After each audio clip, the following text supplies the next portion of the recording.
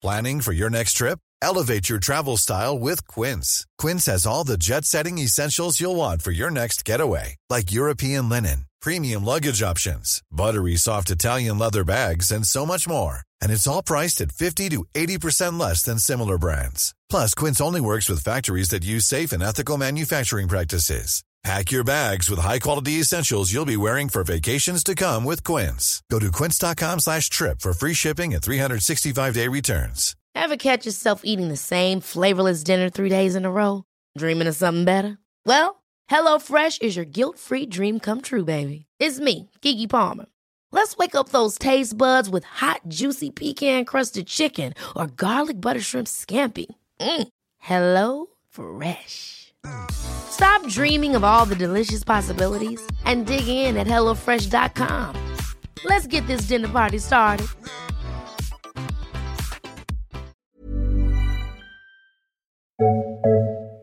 Hello.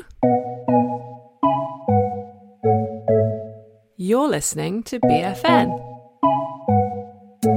This is the podcast about infertility, IVF, and the trials of trying for a baby. I'm Gabby. And I'm Emma, and we are both card-carrying members of the Infertility Club.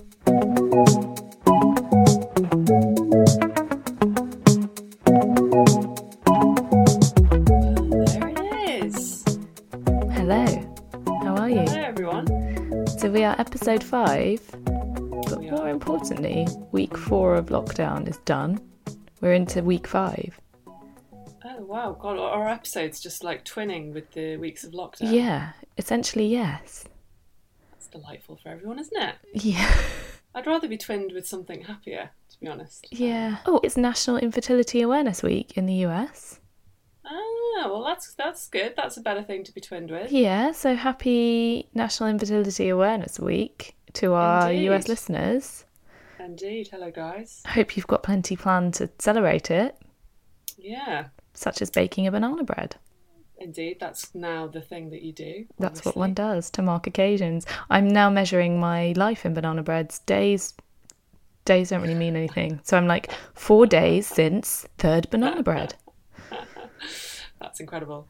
Yeah, it's been 7 days since my last banana bread. Oh, actually. you're doing well. I know. Yeah. How am I doing? Good. So today, because our friend Liz Fox forcefully nominated us to complete the 5K challenge. Yeah, I've got a bone to pick with her. So I went and did that, which was really nice actually, because I don't really make time for running anymore. And Today you did. I was worried that I'd get out there and I'd be knackered, and I got out there and the sun was on me and the wind was in my hair kind of, and I felt invigorated. Oh.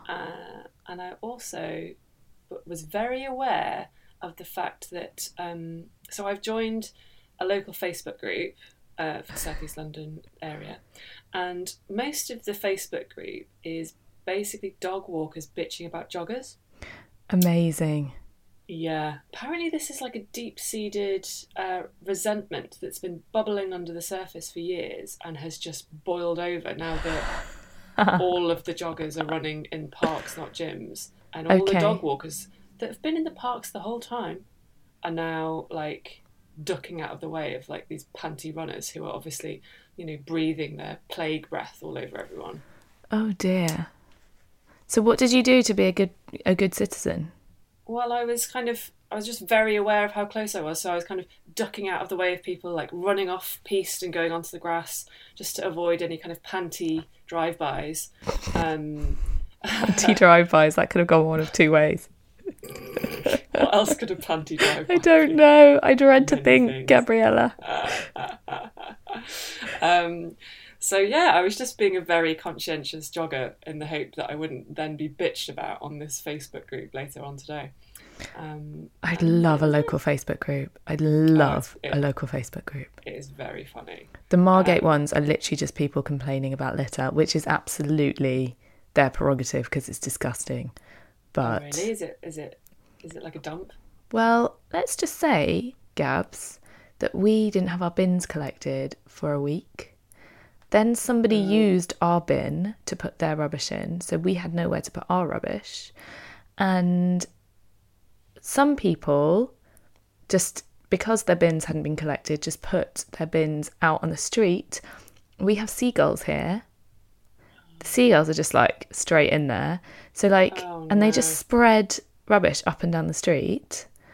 There's also quite bad fly tipping around here, which has got worse since they closed the dumps. I mean, it's serious political stuff. I mean, there is something uniquely infuriating about bin politics. Yeah. Like, I had serious beef with my upstairs neighbours for a while. Don't even talk to me about upstairs neighbours. They decided it was our job to put the bins out, and it made me furious. We moving on a little bit from bins, one of the greatest Margate Facebook group moments. If I must. One of the greatest Margate Facebook group moments ever was the other day on the street just up from us. There was like really loud music playing, and I was like, oh, that's crap music. I'm glad that I don't live there, as I walked past on my daily exercise. And then like I got home, went on Facebook, and the first post was like, can somebody please turn off that shit music? I can't sleep. And then the guy who was playing the music posted, I'm just trying to cheer everyone up. This is what happens when neighbours communicate. Yeah, it's unique to these times, isn't it? Absolutely. The pettiness levels are just astounding, but I kind of love it. I also think this week I might have done something illegal. Oh, no. So I'd like to run it past you all. Okay. Basically, I had a coffee date with my next door neighbour over the fence. Well, like at a safe distance. Were you 2 metres apart? Yeah, I reckon. Yeah. Well, then that's fine. We were standing on chairs, just having a chin wag, and it felt like it was maybe a bit naughty because she's not a member of my household. I think it's okay if you're literally on separate properties. I think that's okay. Okay, good. That makes me feel much better. Yeah. If you guys can hear interesting sounds, there's some kind of, I don't really know what's happening now, but my next door neighbour's having a party. It sounds like they might be like boiling a giant pot. Boiling a giant pot? Yeah. I don't really know what it is, but is that what kids do these days? TikTok and pot boiling? Oh, don't even talk to me about TikTok. Oh dear.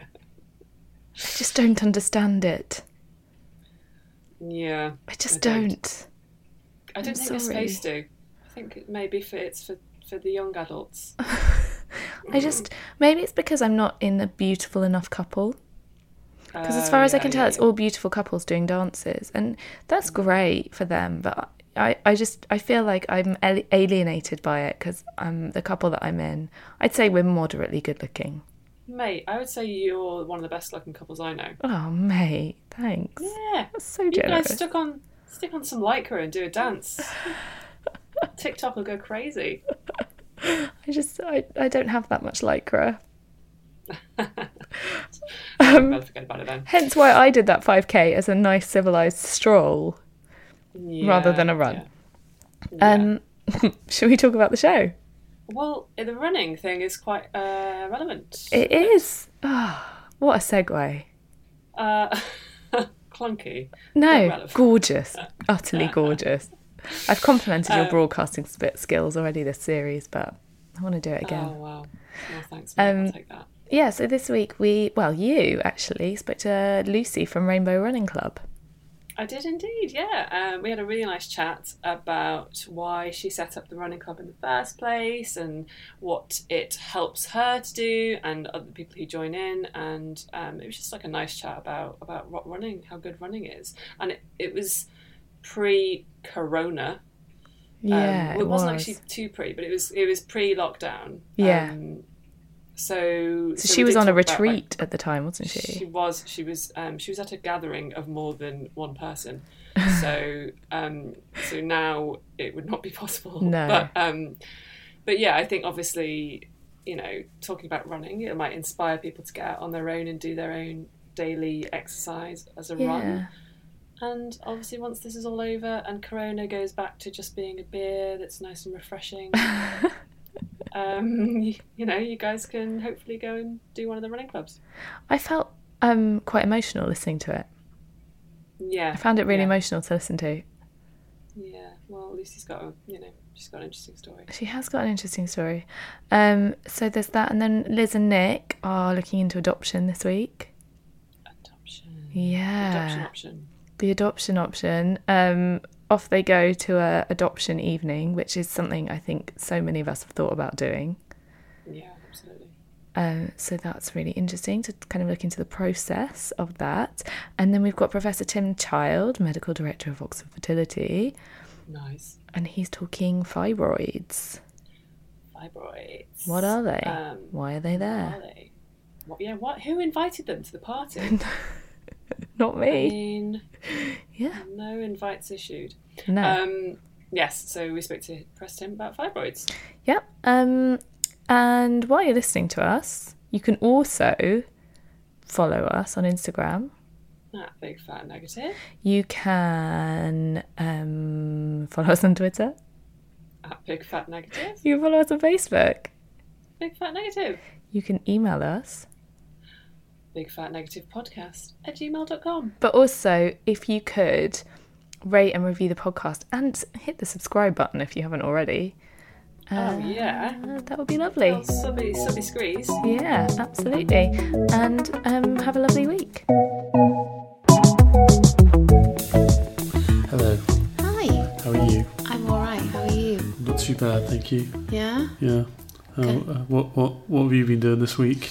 What have I been doing this week? What have we been doing this what week? have we been doing this week, more accurately?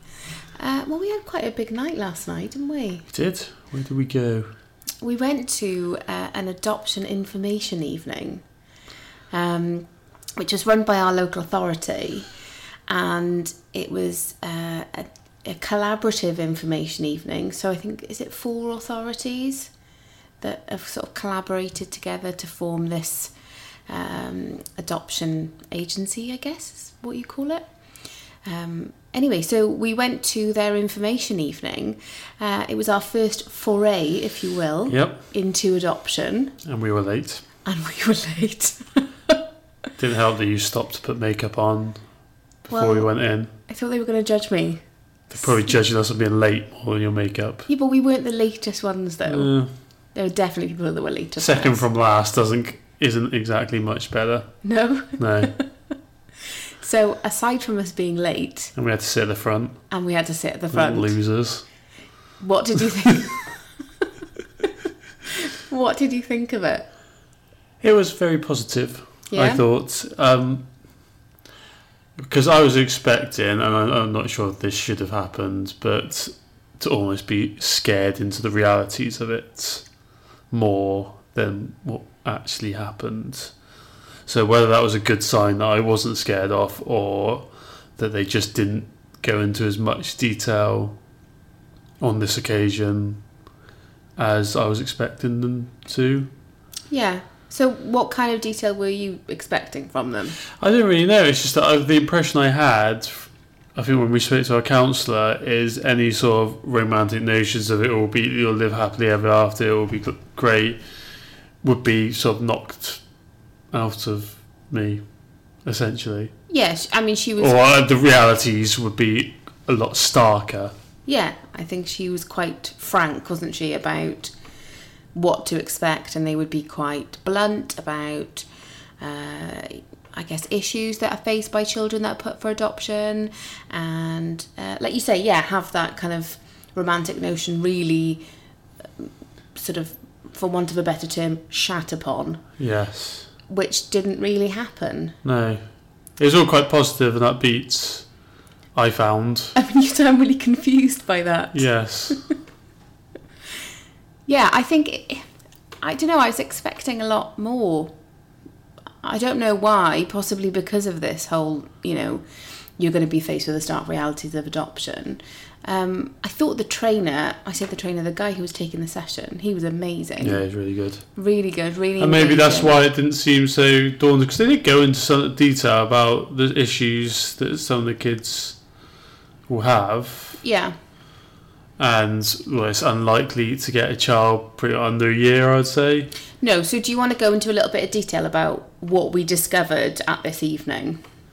What like the age range? Well, just generally. So, obviously they started by explaining a little bit about the process, I guess.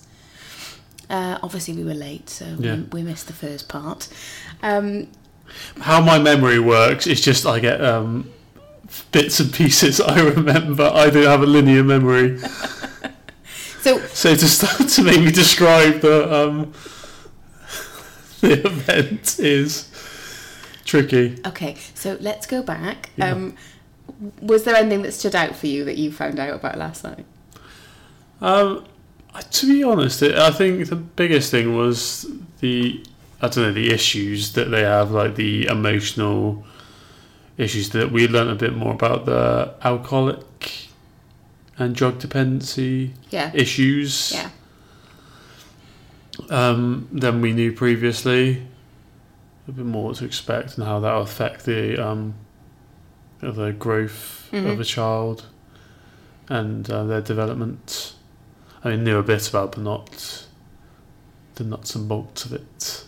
No, and I wouldn't say they went into massive detail, but yeah, it was definitely, went into more detail than I already knew. I think it was quite interesting that they were very firm, like you say, about you're probably not going to get a child under a year old, and also something that we'd already kind of been aware of, that they're really quite keen to find adopters for sibling groups. Yeah. So that was kind of confirming what we already knew. And the other interesting thing actually was that they were talking about the impact of emotional trauma on children, on babies that aren't actually born yet. So even if they can have like intervention from birth, they can't actually guarantee that child won't have suffered physical or behavioural impact from what's happened to the birth mother. So that was quite interesting, I thought. Hi, Gert. Oh, hi, Gert. She's using her new cat flap. It's a raging success. She went out 5 minutes ago and she's straight back in. Anyway, so what about the people there? Did that kind of surprise you? Yeah, I think it was a bigger age range. I think we were probably the younger end of the scale. Yes. I think. Good. Well, but I'd imagine the majority were within a 10-year radius of us. 10 years above us, I would say. Yeah, what did they say? Like, the average age is about 44, wasn't it? Yeah, that's the mean age. That is the average, yes. That's what he said. It was what he said. Jeez. Good, we're recording a podcast. Sorry, guys. So basically, going through the evening, they kind of described the process. Yeah. Were very clear about the fact that as adopters, you would definitely get as much support as humanly possible, wasn't it? It was very much, you will not be left on your own, and you certainly won't be put in a position where you feel uncomfortable, or not, forced isn't the right word. What word did he use?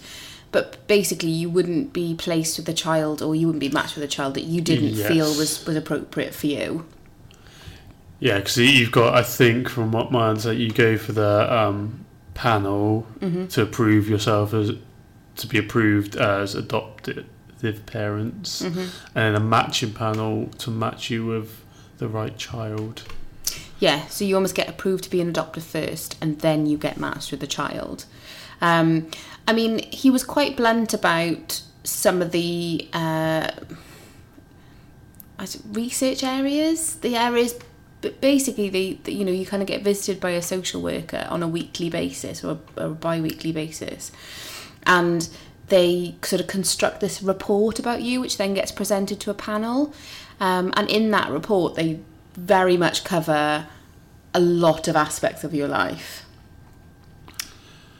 I think once you get to that panel interview, I hope it's they've got an idea of whether you're going to be accepted anyway before you go in based on that report. Well, yeah, I mean, I'd assume that they wouldn't take you all the way to the to panel if they didn't think you were going to be accepted. Yeah.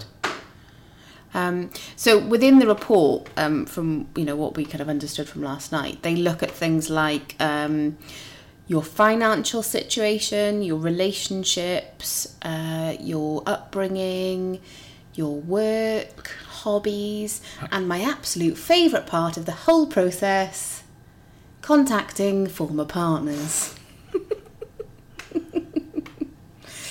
I mean, he did kind of put your mind at rest on that point a little bit, didn't he? Yeah.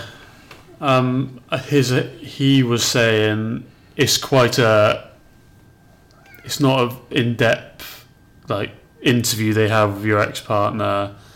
It's more a few questions, and also if you've had a bad breakup and you're worried about someone slagging you off, essentially they do take into other people's references. Yeah. Essentially. Yeah, they don't take their word as law. Yeah. But, equally, I don't particularly want anybody contacting my ex, to be fair. I mean, I find the whole process a bit... I don't know, I kind of get frustrated with it, I suppose, because if we were, in inverted commas, normal couple who would just having a shag and having a baby, nobody would even be questioning our financial situation. Nope. Nobody would even be, alerting anybody other than... like 99.9% will never be, ever have their parenting called into question. Well, exactly. Before their parents. And don't get me wrong, I completely understand why they have to do this.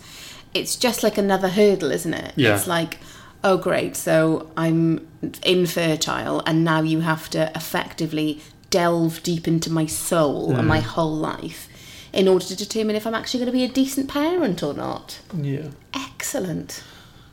So I think you have to be quite robust to be able to cope with that, I think. Yeah.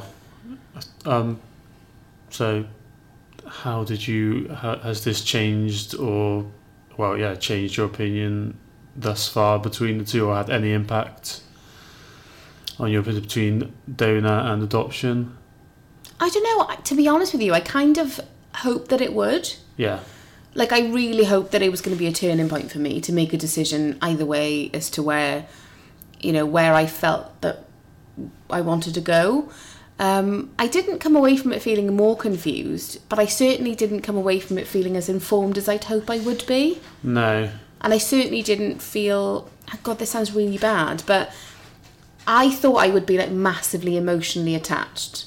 I would hear these stories about these children who desperately need to be to find forever families, and I would be really torn by that. But because we didn't have that experience, I came away feeling really confused. Yeah, I think I thought there would be like you say, individual stories, and I'm sure I've heard where you have people who have gone through the process and will speak to prospective adopters just to relay their experiences, to give a more real world.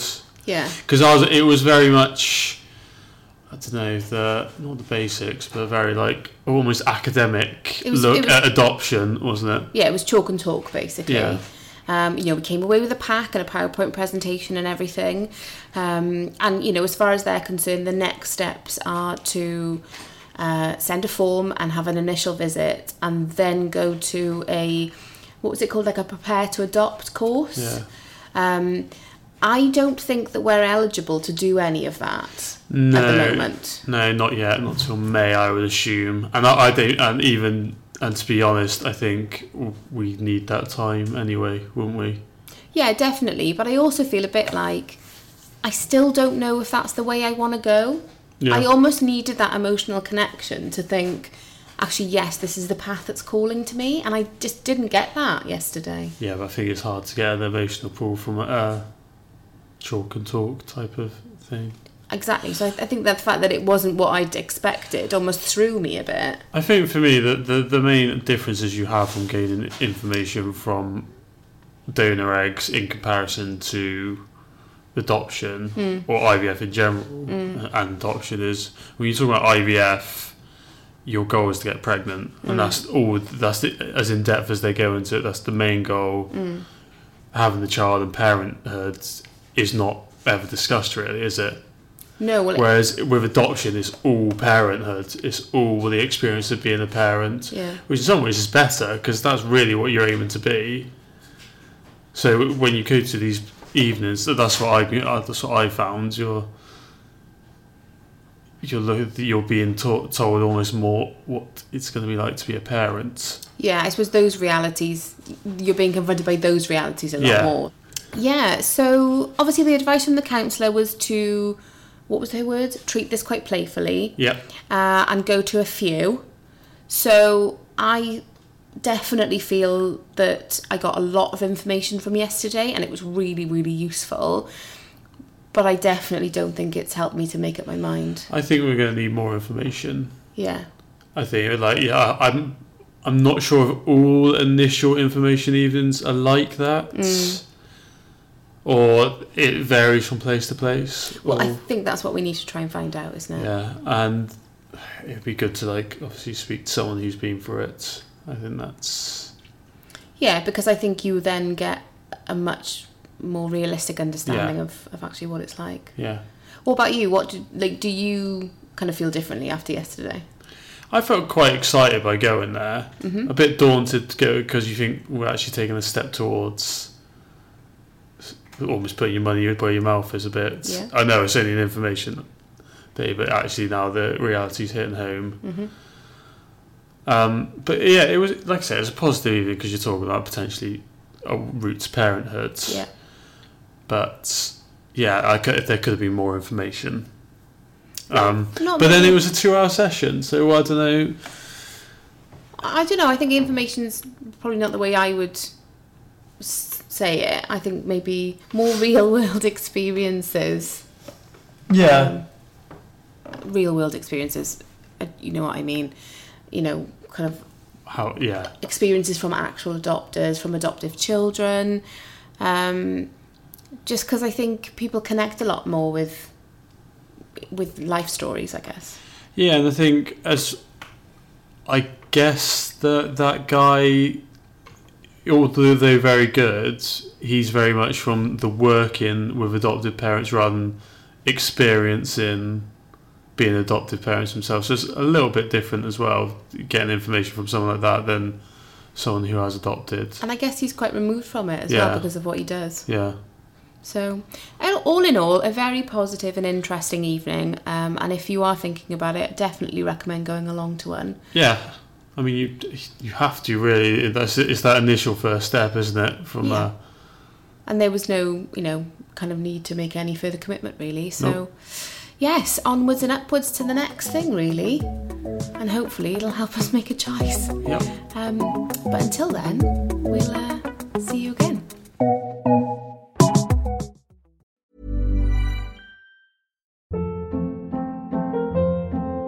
Hold up. What was that? Boring. No flavor. That was as bad as those leftovers you ate all week. Keke Palmer here, and it's time to say hello to something fresh and guilt-free. Hello Fresh. Jazz up dinner with pecan-crusted chicken or garlic butter shrimp scampi. Now that's music to my mouth. Hello Fresh. Let's get this dinner party started. Discover all the delicious possibilities at hellofresh.com.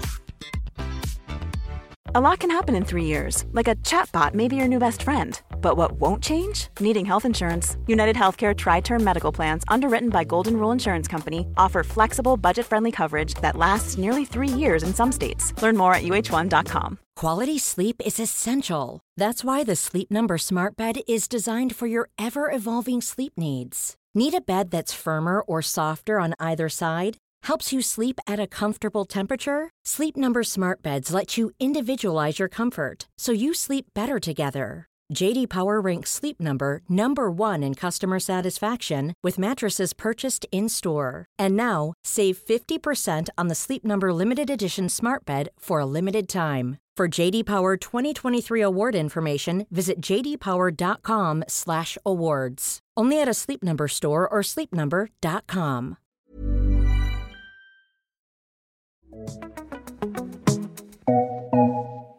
So, Lucy, I really want to talk to you about the Rainbow Running Club that you set up. But first, we kind of need to start with what inspired you to create it. So tell me about your journey. My journey.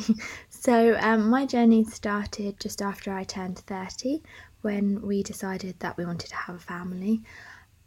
So we started trying, and I fell pregnant within a couple of months. But sadly, we lost our first baby at 7 weeks. I'm so sorry. With a miscarriage. And it was quite a shock because I wasn't really expecting anything to go wrong. And it took quite a while to come to terms with that. But then after that, we struggled for 2 years, and we weren't able to get pregnant again.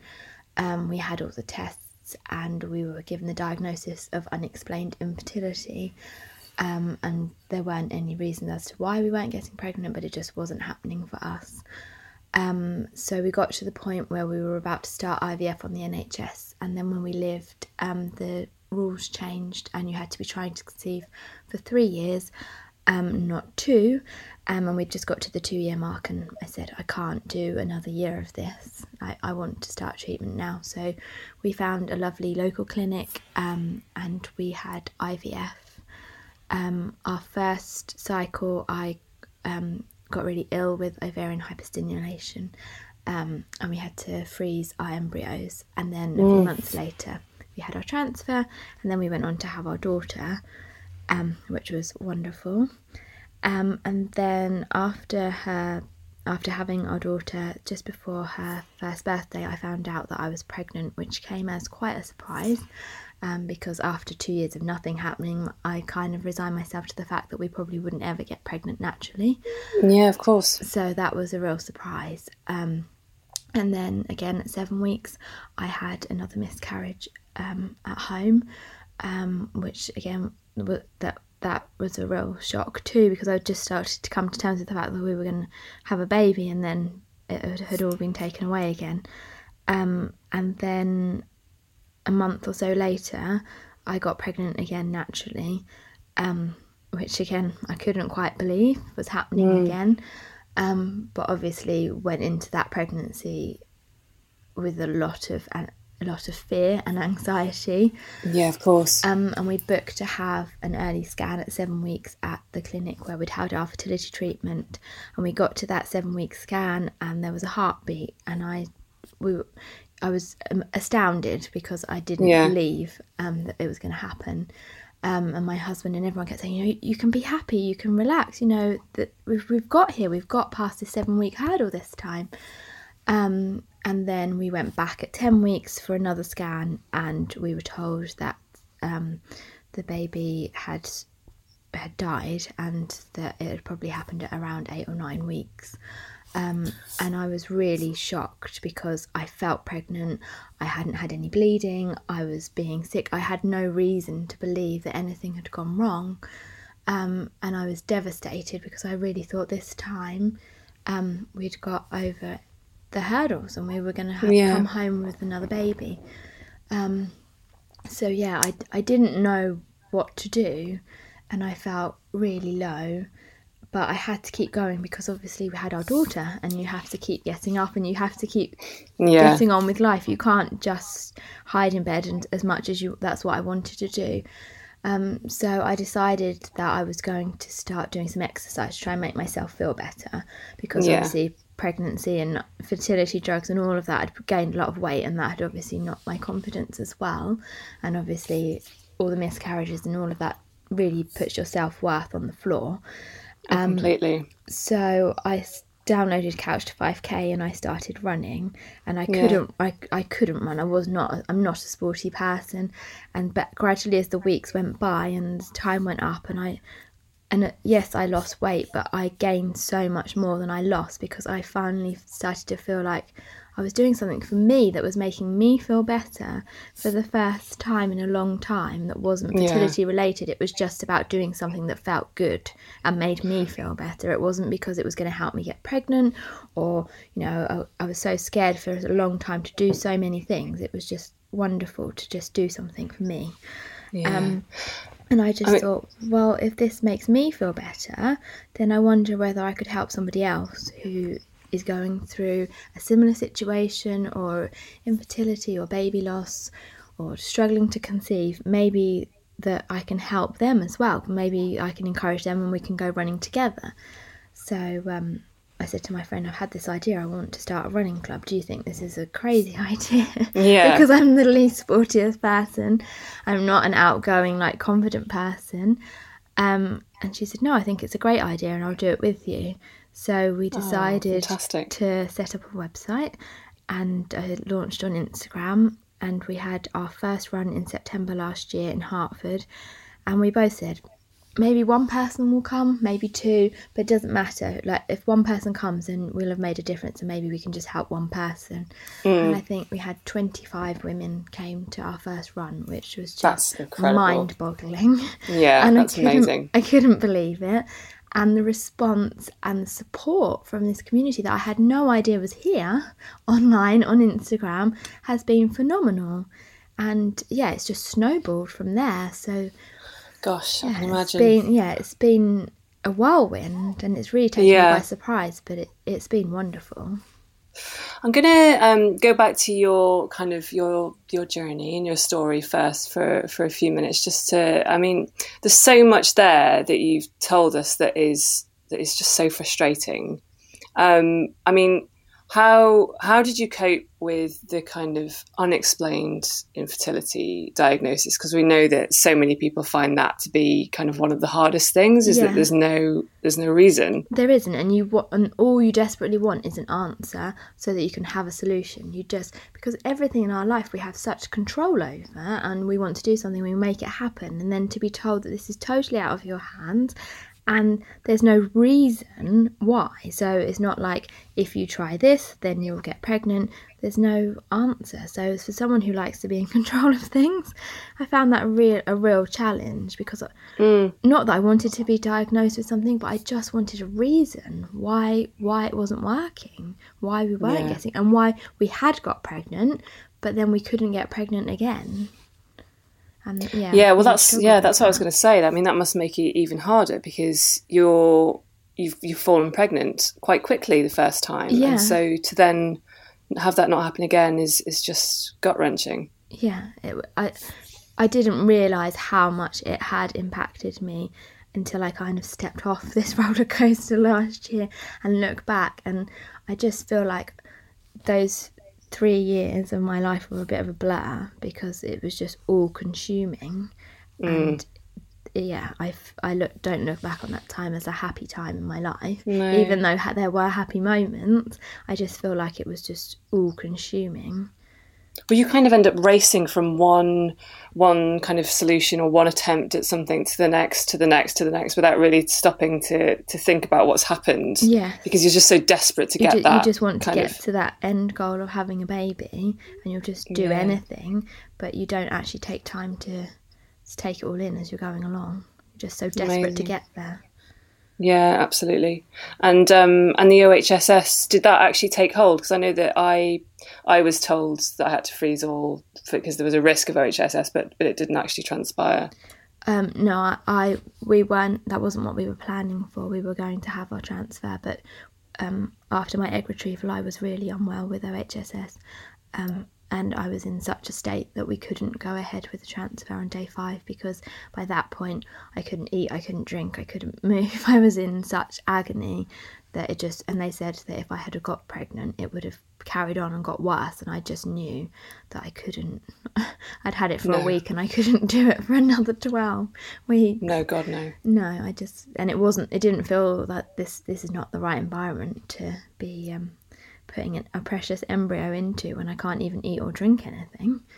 I mean, did that make you feel, because I know that whenever this happens to people, obviously it's really, really frustrating, because you're so close to getting that transfer. But then I suppose if you're able to kind of think, okay, well, actually, this isn't the best time to do it. This is definitely not, it would be, our chances of success are greater if we hold off. I suppose that's something that you can kind of hold on to. Yes, it is, although obviously you're understandably frustrated and disappointed, because you finally feel like you're about to get closer to that hurdle, and then the post gets moved away again. So yeah, that I was really disappointed because I didn't see that was going to happen. So yeah, but I tried to think the whole way through IVF, because it is such a long process and there are so many hurdles to jump over, that you just had to deal with the one that was in front of you. So you get to your egg retrieval and then you get past each day and then you get to the next point, because otherwise it was too overwhelming. Yeah, absolutely. So yeah, I was really disappointed. And I think I naively thought that if we had a frozen cycle it would be a lot quicker, because we'd already done the egg retrieval part, but all the down regulation drugs and everything, it still took a long time to get to the transfer stage. Yeah, that's the thing with IVF though, isn't it? It can just and just this whole process in general, you're just constantly waiting. It's like a big, huge waiting game, it can just seem endless. It really does. And but congratulations, your frozen transfer was successful. Yes, thank you. I now have a 2-year-old. and then you went on to get pregnant naturally again. It must have been such a shock. Yeah, it really was, because I mean, it wasn't something that I was really considering at that point either, because our daughter wasn't even 1. Okay. And when I found out, I was like, oh my goodness, she's not even 1 yet. How am I going to manage this? This is a lot to take in. But then before I even got the chance to get my head around that idea, then it had all changed again. What inspired the exercise? So as you say, you weren't a sporty person. What made you think, okay, actually maybe this is going to be helpful? In all honesty, it was vanity, and it was the fact that I was unhappy in myself because I had gained so much weight, and I thought, well, maybe if I can lose a bit of weight and that will help me to feel a bit better about myself again.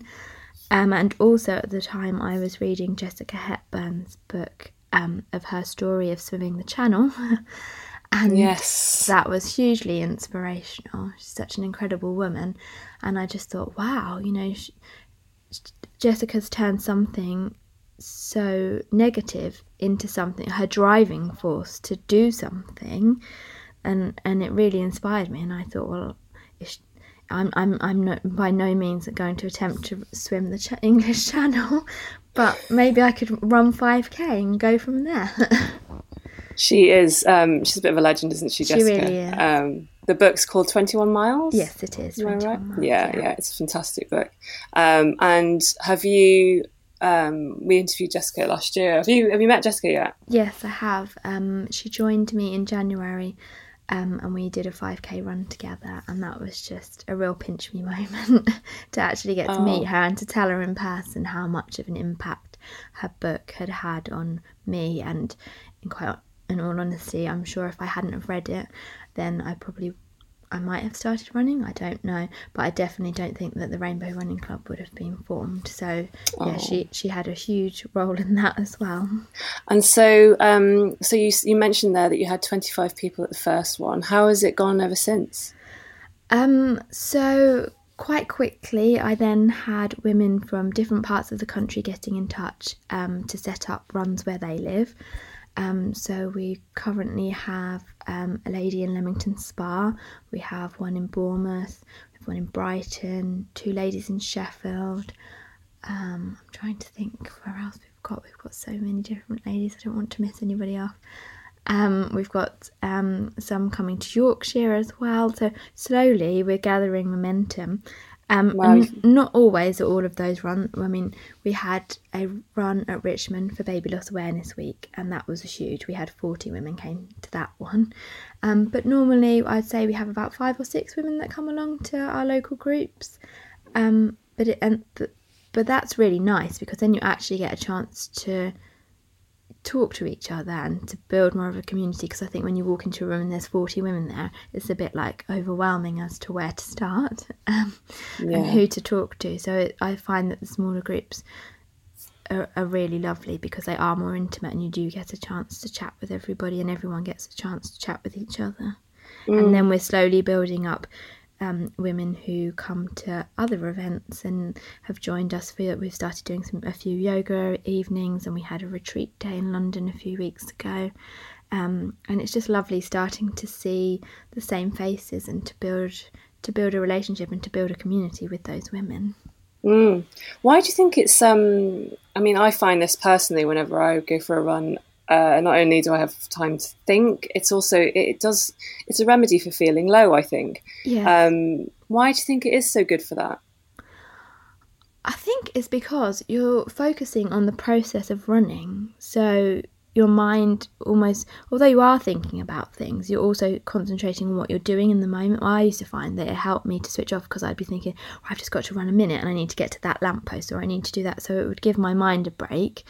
But I think it's also like the endorphins that I didn't really believe existed until last year. But that the rush, mythical endorphins. yeah, those mythical endorphins that when you get back, you get such a rush of like, wow, I've just been for a 5k run and I managed to run, and you just feel really good when you get back. And I think it's being outside and being in the fresh air, even if it is pouring with rain, that's not always as nice, but just being out and just having some time for yourself to just be. And I think doing that in a group as well, or with a friend, is really empowering as well, because it's almost like me and my friend often meet and go for a run together, and we just rant about our week, share things, run it out, and then come back and feel so much happier.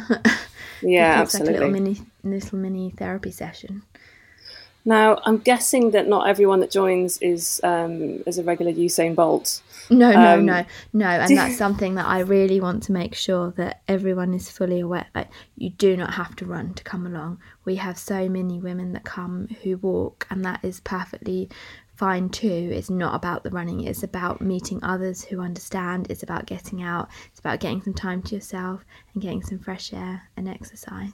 So you most definitely don't have to be a runner to join in. And it's not about, you have to be able to run a 5k or a 10k, or it's just, we go out and we see how everyone feels on the day, and we often split into two groups of the girls who want to run and the girls who want to go for a walk, and then just go off, have a walk, and then we always end up at the end with some cake. So we always find somewhere lovely to go for cake after. Fantastic. That's our reward. Exactly. I suppose I know something we found is that exercise is quite a hot topic in the kind of TTC community, because there's times when people feel like they're worried about doing too much, and they're worried whether or not they can actually go for a run. Do you hear that from people when you kind of meet out? Yes, most definitely, and I completely understand how they feel, because at the time I was the same. I'd start running at the beginning of the month, and then as soon as I thought, well, I might be pregnant, I would stop. So yeah, it is something, but I think it's also really beneficial, like, just to get out for a walk and just to go and chat to somebody, and you can come to yoga and you can just lay on your mat or do something really gentle. It's not about pushing yourself physically, it's just about just having some time for you, really. That's the most important bit.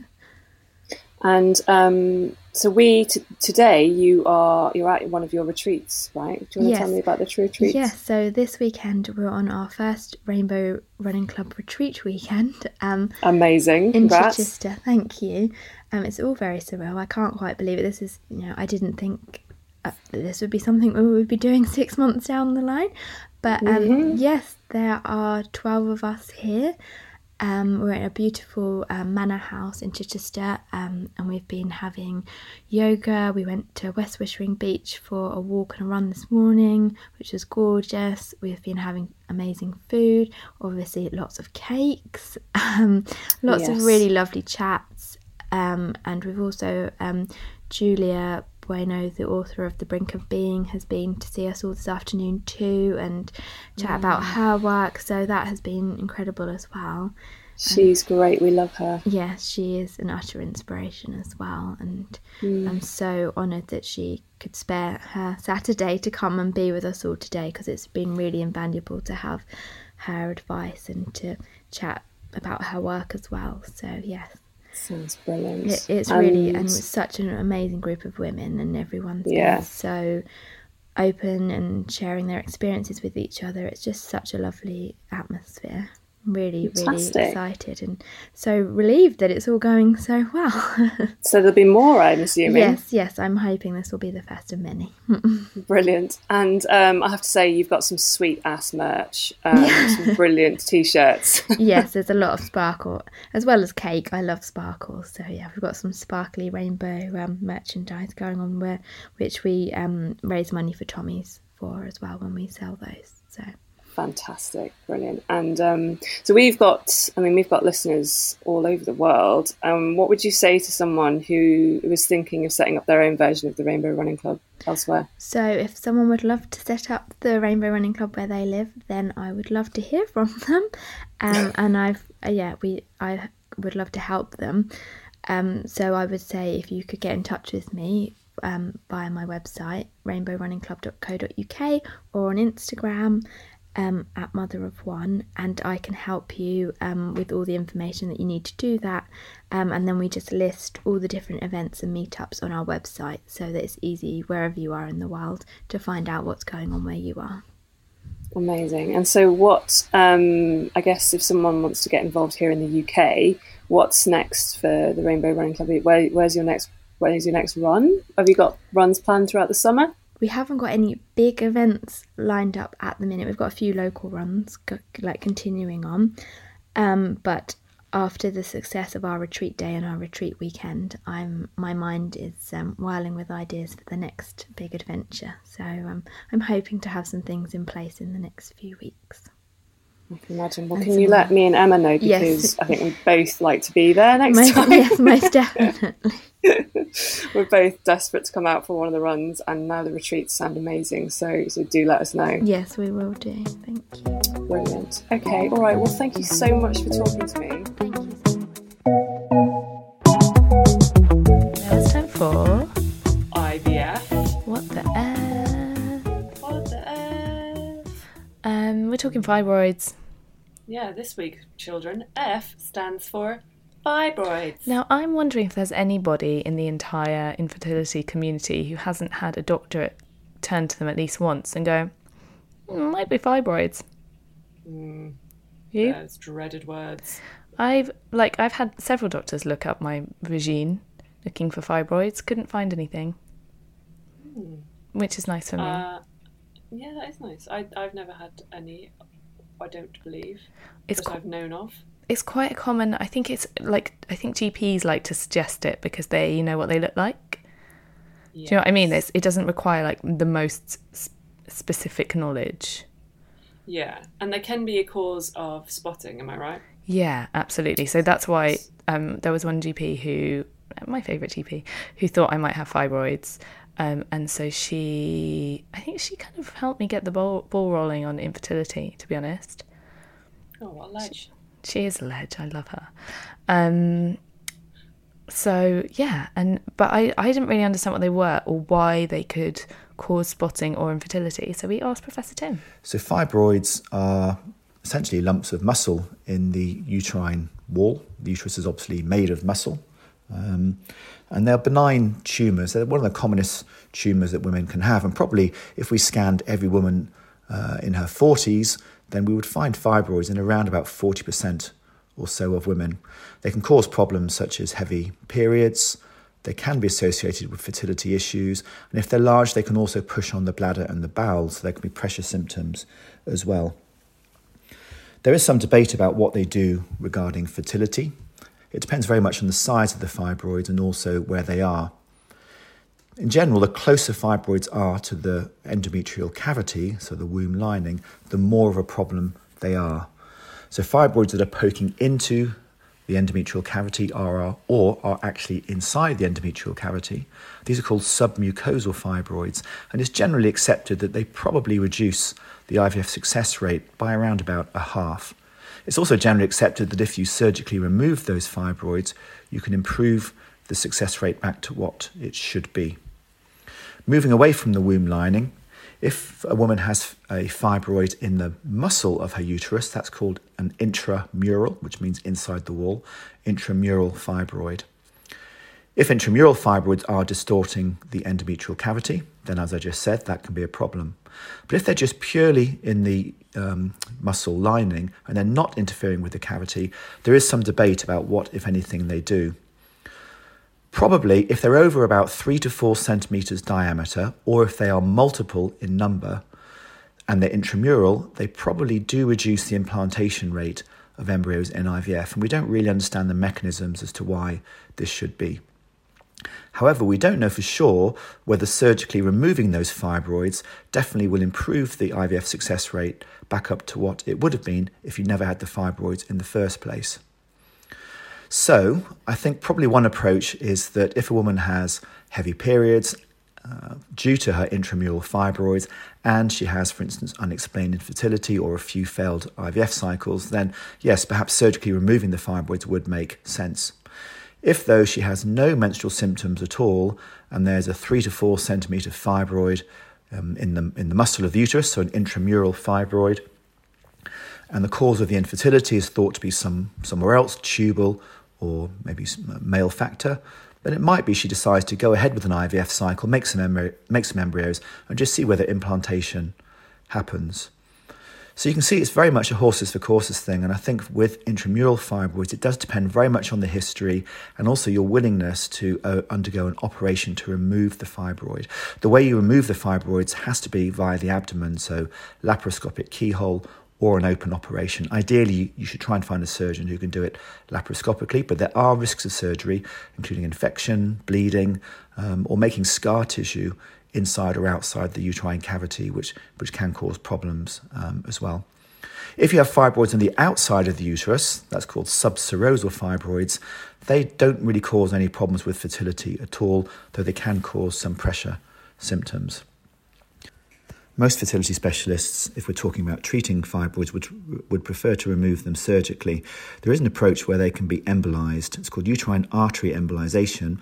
And what happens is a radiologist puts a catheter in through one of the blood vessels in the groin and then releases some small particles which clog off the blood supply to the fibroid and sort of kill the fibroid off. It can be painful, and also there are concerns that it may damage the integrity of the uterus and may not be great from a fertility perspective, though views do differ on that. In terms of drugs for fibroids, these generally work by shrinking the fibroids. So again, they don't get rid of the fibroids. And so as soon as you come off the drugs, the fibroids are still there. So it's not really an ideal approach from a fertility perspective. That's it for today's episode, guys. That is it. Next week, we are finally talking endometriosis. We are.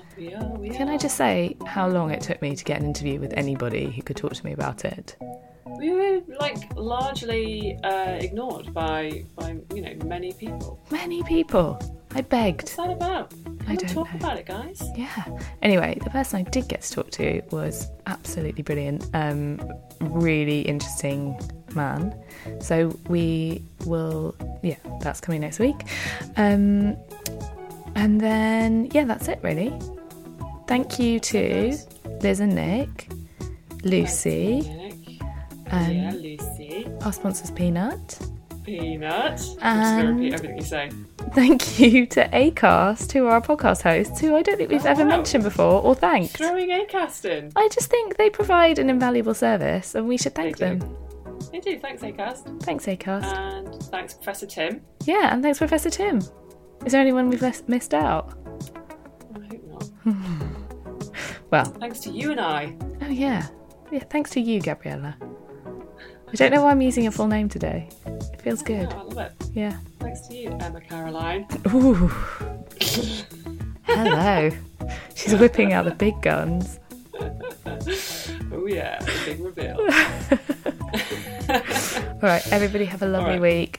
Have a great week, guys. Love you all. Love you all. Bye. Bye.